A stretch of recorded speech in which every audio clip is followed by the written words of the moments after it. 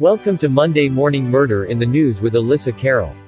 Good morning, heathens, and happy Murder in the News Monday. That's actually happening on Tuesday, that I'm going to try to release every single Monday morning because the rest of the regular news is just hot, scary garbage, and you know you'd rather be hearing me and my bullshit anyway. So I've scoured the internet for the headlines so you don't have to. Happy commuting. Here we go. So our first one comes from KCTV5, and the headline is, Grandmother describes helping woman who escaped being held captive in Excelsior Springs, and this is just outside of Kansas City, Missouri. Nearly 3 months after an extensive investigation began into a rape and kidnapping, Rose Crowley is speaking about the morning she helped a woman on her granddaughter's front porch. Crowley said the first sound that caught her attention was the sound of someone stepping onto the porch. Then she heard a woman's voice say, quote, "Please help me, I've been raped." She said, quote, "I think I was put there to help her, so I opened the door for her. She came in and she says, I've been raped and held hostage since September." Timothy M. Haslett Jr. is charged with rape, kidnapping, and second-degree assault. The woman told police Haslett picked her up along Prospect Avenue in early September and held her against her will in a room he built in his basement off Old Orchard Avenue. Court records state that, while executing a search warrant at the home, investigators observed a room in the basement consistent with the woman's description. Around 7:45 a.m. on October 7th, 2022, Crowley was babysitting at her granddaughter's home. She remembers hearing the woman's plea for help. Quote, "She was shaking from her toes to the top of her head. She was shaking so bad. She was so afraid he was going to show up." End quote. Crowley said the woman had duct tape, a padlocked metal collar around her neck, and ligature marks on her wrists. The woman told Crowley when Haslett Jr. left his home with his son, she escaped. Quote, "I never doubted her story, not for 1 minute," Crowley said. Police quickly arrived at the home of her granddaughter, which is just down the street from Haslett's home. Crowley said that, as police began to investigate, she focused on being calm and comforting. Quote, "I put a blanket around her and got her some muffins. Those little bitty muffins that come in a bag, I gave her a couple of those and some water." End quote. At the time, she asked police for permission to hug the woman. Quote, "He said yes, so I sat there and held her." Isn't that sweet? It's not sweet that that happened to that woman, but it's very sweet that the grandmother was so good to her. So our next article comes from PBS, and the title reads, Kenyan authorities find 39 bodies during investigation of religious cult leader. So in Nairobi, Kenya, 39 bodies have been found so far on land owned by a pastor in coastal Kenya who was arrested for telling his followers to fast to death.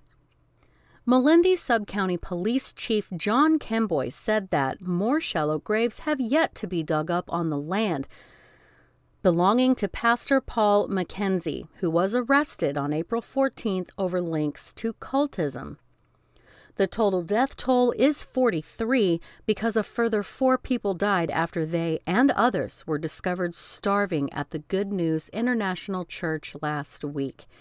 Police have asked a court to allow them to hold Mackenzie longer as investigations into the deaths of his followers continue. A tip-off from members of the public led police to raid the pastor's property in Malindi, where they found 15 emaciated people, including the 4 who later died.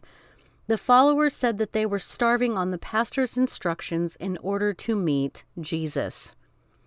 Police have been told where dozens of shallow graves spread across Mackenzie's farm, and digging started on Friday.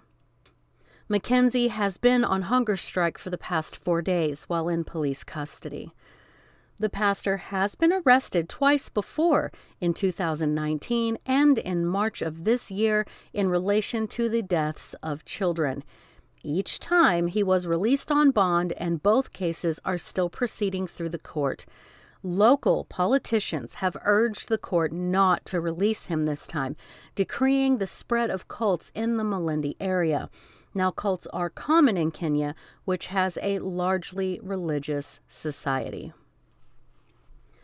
Our next article comes from Times News, and the title says, "Updated, former Kingsport restaurant owner pleads guilty in killer clown case." The mugshot of this woman is sort of a middle-aged-ish looking woman, long blonde hair, smiling so happily. So Sheila Keene Warren, a former Kingsport restaurant owner who was accused of dressing as a clown and shooting a Florida woman in 1990, has pleaded guilty to second-degree murder. Circuit Judge Scott Suskauer, probably butchered that, in Palm Beach County accepted Keene Warren's guilty plea Tuesday in exchange for a 12-year prison sentence. She has been given credit for the 2,039 days since she has been incarcerated, according to court documents. Keene Warren also provided 2 DNA samples and served her time in a Florida state prison. In addition, she will pay $418 in court costs and $250 in prosecution and defense fees. A jury trial was set to be held May 12th in Palm Beach County. If convicted at trial, she faced up to life in prison. Prosecutors originally sought the death penalty. Keene Warren was arrested near her home in Abingdon in 2017. 27 years after Maureen Warren, 40, was slain in her home in Wellington, Florida. In May 1990, Marlene Warren was shot in the face by someone wearing an orange wig, red nose, and white face paint, who handed her carnations and foil balloons after she answered the door, authorities said. Keene Warren, an employee of Marlene Warren's husband, Michael, was considered a person of interest early on, authorities said. The two later married in Vegas and moved to the Kingsport area. In 2017, detectives said advances in DNA technology, combined with evidence gathered in 1990, showed Keene Warren was the killer in what had been dubbed the Killer Clown case. So, wow, that's interesting. So, our source is Jezebel.com, so take that with a grain of salt, as always. The title says, "Surviving Roommate in Idaho Murders Asks Not to Testify in Bryan Kohberg's Trial." Bethany, one of the 2 surviving housemates in the University of Idaho's quadruple homicide, has rejected a request to appear at the upcoming proceedings. In November, 2 students survived the brutal murders of their roommates, Ethan, Madison, Xana, and Kaylee, in an off-campus residence in the University of Idaho. Now, as Bryan Kohberger, the man charged with committing the quadruple homicide, prepares for trial, one student has just rejected the defense's request to testify in the proceedings. In a new report from NBC News, Bethany, one of the surviving roommates, has filed a motion with a judge that asks that they not enforce a subpoena requiring her to appear at the preliminary hearing and potentially Kohberger's entire trial, set for late June. So the girl's lawyer wrote that the court, quote, has no authority to request the presence of their client, who resides out of state and has not been named a, quote, material witness in the case. The attorney went on to allege that the defense's subpoena is in an effort to make Kohberger's preliminary a, quote, mini trial of its own. Quote, there is no further information or detail pertaining to the substance of this testimony, its materiality, or its alleged exculpatory information of Ms. Funk, or why it would be entertained as preliminary hearing, end quote, the filing reads. Meanwhile, Kohberger's attorneys have argued that her testimony is necessary because she has evidence with the potential to prove Kohberger's innocence. How many of us think he's innocent? Raise your hand. My hand is not raised. Moving on. From TrueCrimeDaily.com, the article reads, son arrested after Indiana mother found with, quote, large kitchen knife protruding from her head. So this is Brownsburg, Indiana. A 31-year-old man stands accused of attacking his 59-year-old mother and stabbing her in the head this week. On Monday, April 24th, at approximately 12:23 p.m., the Brownsburg Police Department responded to the 1500 block of Midnight Pass to a report of a stabbing where officers discovered Susan Early lying on the ground in the front yard. Neighbors assisted Early, who had suffered multiple stab wounds and, quote, still had a large kitchen knife protruding from her head when police arrived. Early reportedly told officers that her son, Kyle Braun, had attacked and beaten her in the kitchen of her home. Neighbors advised police that Braun had fled the scene on foot and indicated his direction of travel. Following a short search, police found Braun and took him into custody without incident. Early was transported to the hospital in critical condition and underwent emergency surgery. Now, Braun was reportedly hospitalized for, quote, superficial wounds to his hand, but he was later released and booked into the Hendricks County Jail on charges of attempted murder and 2 counts of battery by bodily waste on an officer. 2 counts of battery by bodily waste. He remains held without bond. Well, I would certainly hope so. Our next article comes from NBC News. The title says, California mother sentenced to life for murder and torture of 10-year-old son, Anthony. Heather Maxine Barron's boyfriend, Kareem Esterno-Leyva, was also sentenced to life without the possibility of parole for the 2018 murder of Anthony. So a California woman was sentenced to life in prison in the murder of Anthony Avalos, a 10-year-old boy who was tortured to death after suffering years of physical, sexual, and emotional abuse by his mother and her boyfriend. Heather Maxine Barron and her boyfriend, Kareem, were convicted of first-degree murder in March. They had faced the death penalty, but Los Angeles County District Attorney George had said his office would no longer seek capital punishment after he won his 2020 election. How convenient. The boyfriend was also sentenced to life in prison. Both were denied probation and ordered to pay $7,500 in victims' compensation funds. Their attorneys have filed notices of appeal. It was an emotional sentencing hearing as family members offered tearful victim impact statements. Anthony's half-sister, now 13, began reading a statement to the judge Tuesday, calling Barron a monster who failed to protect her children. An adult took over reading the statement after she broke down into tears. Barron was also seen wiping tears from her face during the statement.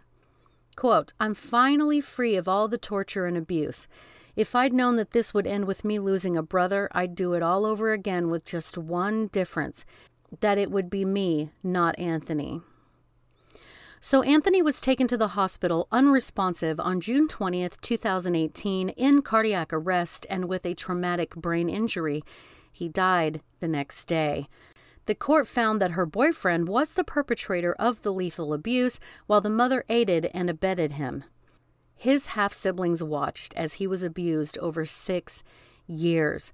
They testified that they were also punished and forced to watch one another being punished, sometimes as the boyfriend repeatedly dropped Anthony on the bedroom floor. So for our next article, it comes from NBC2.com. The title reads, Man arrested in demonic murder and dismemberment of Florida Uber Eats driver. No pun intended. So, an accused MS-13 gang member has been arrested in Holiday, Florida, and charged in what the sheriff described as a demonic murder of an Uber Eats delivery driver whose remains were found dismembered at the suspect's home last week. Oscar Salas, 30, a resident of the home where the driver made his final stop, was arrested and preliminary charges Monday with murder while engaged in a robbery after investigators uncovered the victim's remains in trash bags at the home. Quote, "I'm not going to get into how gruesome this case was. This individual is, what he did was demonic." Investigators believe Salas tried to rob the driver and ultimately killed him. He is affiliated with MS-13, a violent criminal gang with international ties to drug and human trafficking. The driver was not far from his own house last Wednesday night when he texted his wife to say he was making his final delivery and would be home soon. The sheriff declined to identify the victim, but an affidavit in the case identifies him as Randall William Cook, 59 years old. That was the last time the wife would hear from her husband, who she reported missing later that night after he stopped replying to her texts and never came home. So GPS data provided the detectives by Uber shows the driver's last known location was Salas's home. Holiday is about 30 miles northwest of Tampa. Motion-activated surveillance video from the home shows the driver at the door with a delivery bag at 6:56 p.m., just minutes after he texted his wife, but the video then cuts off. The next day, video from an additional home camera shows Salas and another person carrying trash bags around the side of the house, one of which appears heavy and needed to be dragged across the ground.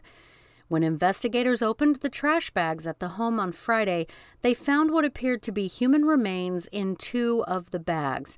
The medical examiner later identified the remains as those of the driver. Yikes. See, that is why I would not be an Uber Eats driver. That is why I would not be an Uber driver. No, thank you. Next. Our next article comes from AP News. The title says, Autopsy, Parents, Kids in Burning Oklahoma Home Were Shot. So, Tulsa, Oklahoma. Preliminary autopsy reports show 8 members of an Oklahoma family found dead inside their burning home were each shot. The bodies of Brian, his wife Brittany, and their 6 children were found in October inside the flaming home in Broken Arrow, a Tulsa suburb. Oh, I know somebody that lives there.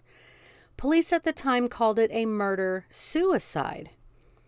Authorities say all 6 children, 13, 9, 7, 5, 2, and 1, were found in a burning bedroom while their parents were found in the front of the home. The autopsy report says Brian and Brittany Nelson each suffered a gunshot wound to the head and lists the manner of death as unknown. 4 of the slain children had multiple gunshot wounds, with the eldest child suffering at least 6. Each child also suffered burns to their bodies, but the manner of death for each of the 6 is listed as homicide due to gunshot wounds. Family members previously told the Tulsa World, which is a newspaper, the couple was experiencing financial difficulties. Our next article comes from Newsweek. The title says, Body of Girl, 6, Stuffed in Bucket and Left Outside Mother's Home. The body of a girl, 6, was found stuffed in a bucket left outside her biological mother's home in Louisiana. Police have now arrested the girlfriend of the child's father and launched a murder investigation into the senseless killing. Police in a New Orleans suburb located the girl inside a 10-gallon chlorine bucket on the front lawn of the house at 8:20 a.m. on Wednesday, April 26th.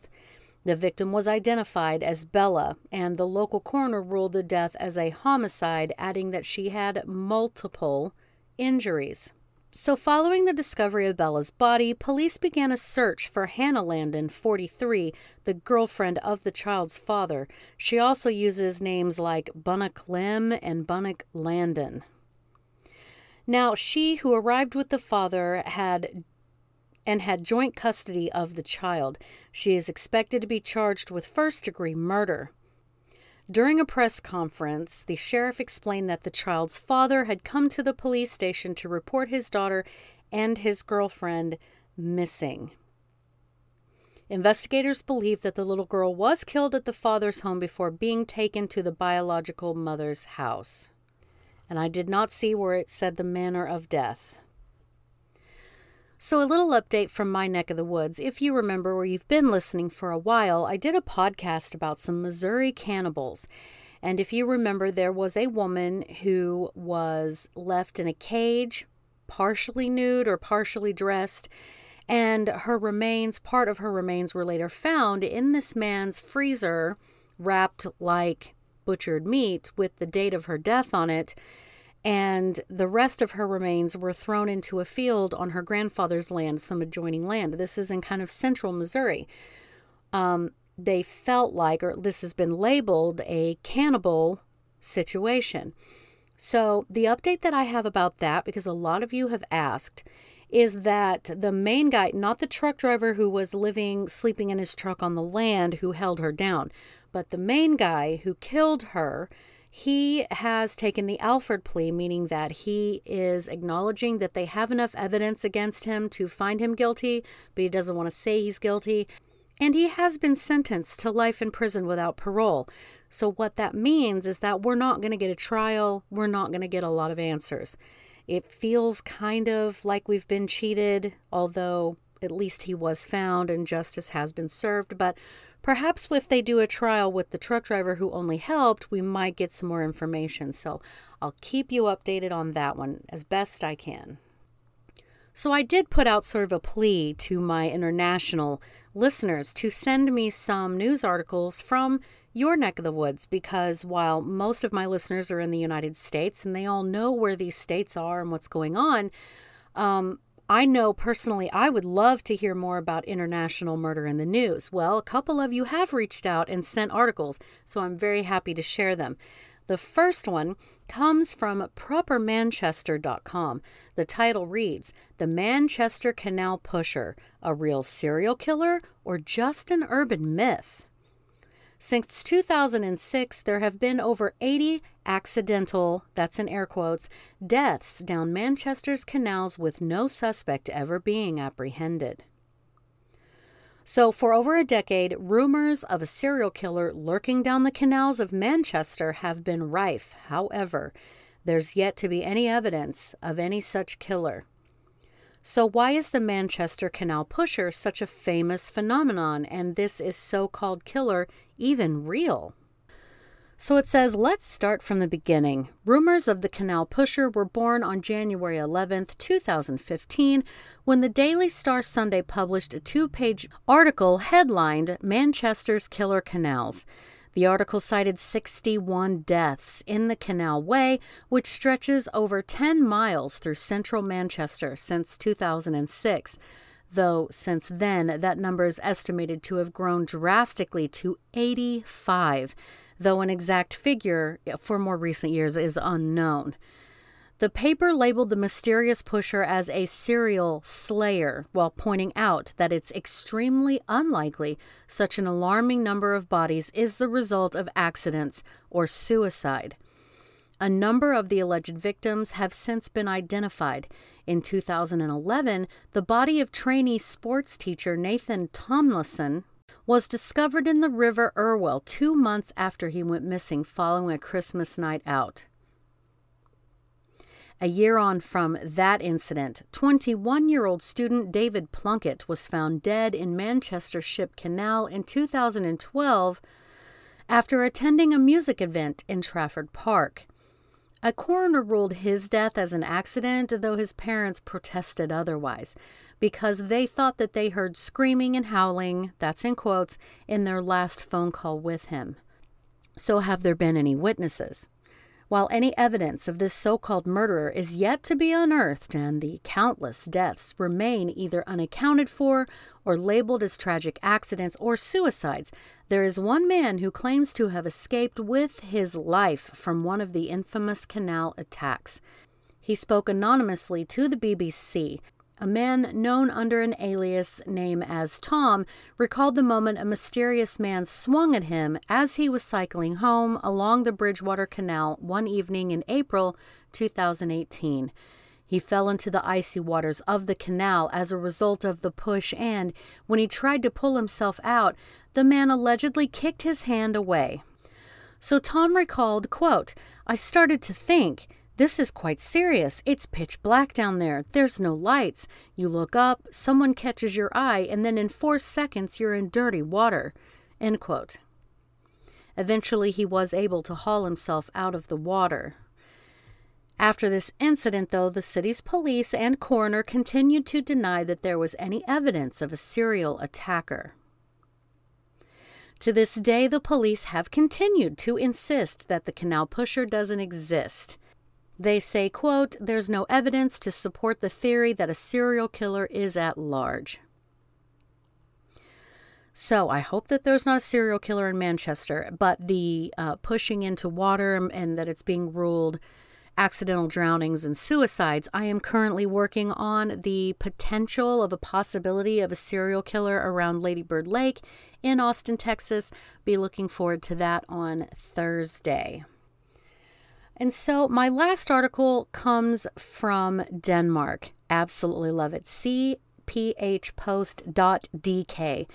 And the title reads, "Police charge 32-year-old man with murder of Emily Meng." I hope I pronounced that correctly. Suspect currently in custody in relation to abduction of 13-year-old on weekend that followed Easter. So the police have charged a 32-year-old man with the murder and rape of Emily Meng in 2016. It is the same man charged with the custodial rape of a 13-year-old girl in Southwest Zealand on the weekend of April 15th through 16th. The police have informed Emily Meng's family of the charges, the police said at a press conference on Wednesday, which also include deprivation of liberty. Quote, "For the sake of the further investigation, we cannot go into all the information that led to the charges." The police inspector, however, did reveal that the police have seized a Hyundai i30 car that the 32-year-old owned in 2016, the year in which Emily disappeared and was killed. It was discovered in Slovakia. The accused man, who has submitted a DNA sample, has also been charged with threats and the attempted rape of a 15-year-old student last year in November. Now, the police will not reveal the concrete evidence that has led to the 32-year-old being charged in the case of the murder of Emily. Quote, "We need to be able to work on those things without visualizing what they are," he explained. The man being held is pleading not guilty to the new charges. So, hopefully that they have caught their man and that justice will be brought to little Emily. And with that, guys, that's all I've got for you for this week. Sorry that it's a day late. I have a regular 9 to 5, lots of stuff going on. It's spring, doing the whole garden and all of that. But even though it's a day late, have a great week, guys. We'll get through this. Have a great day.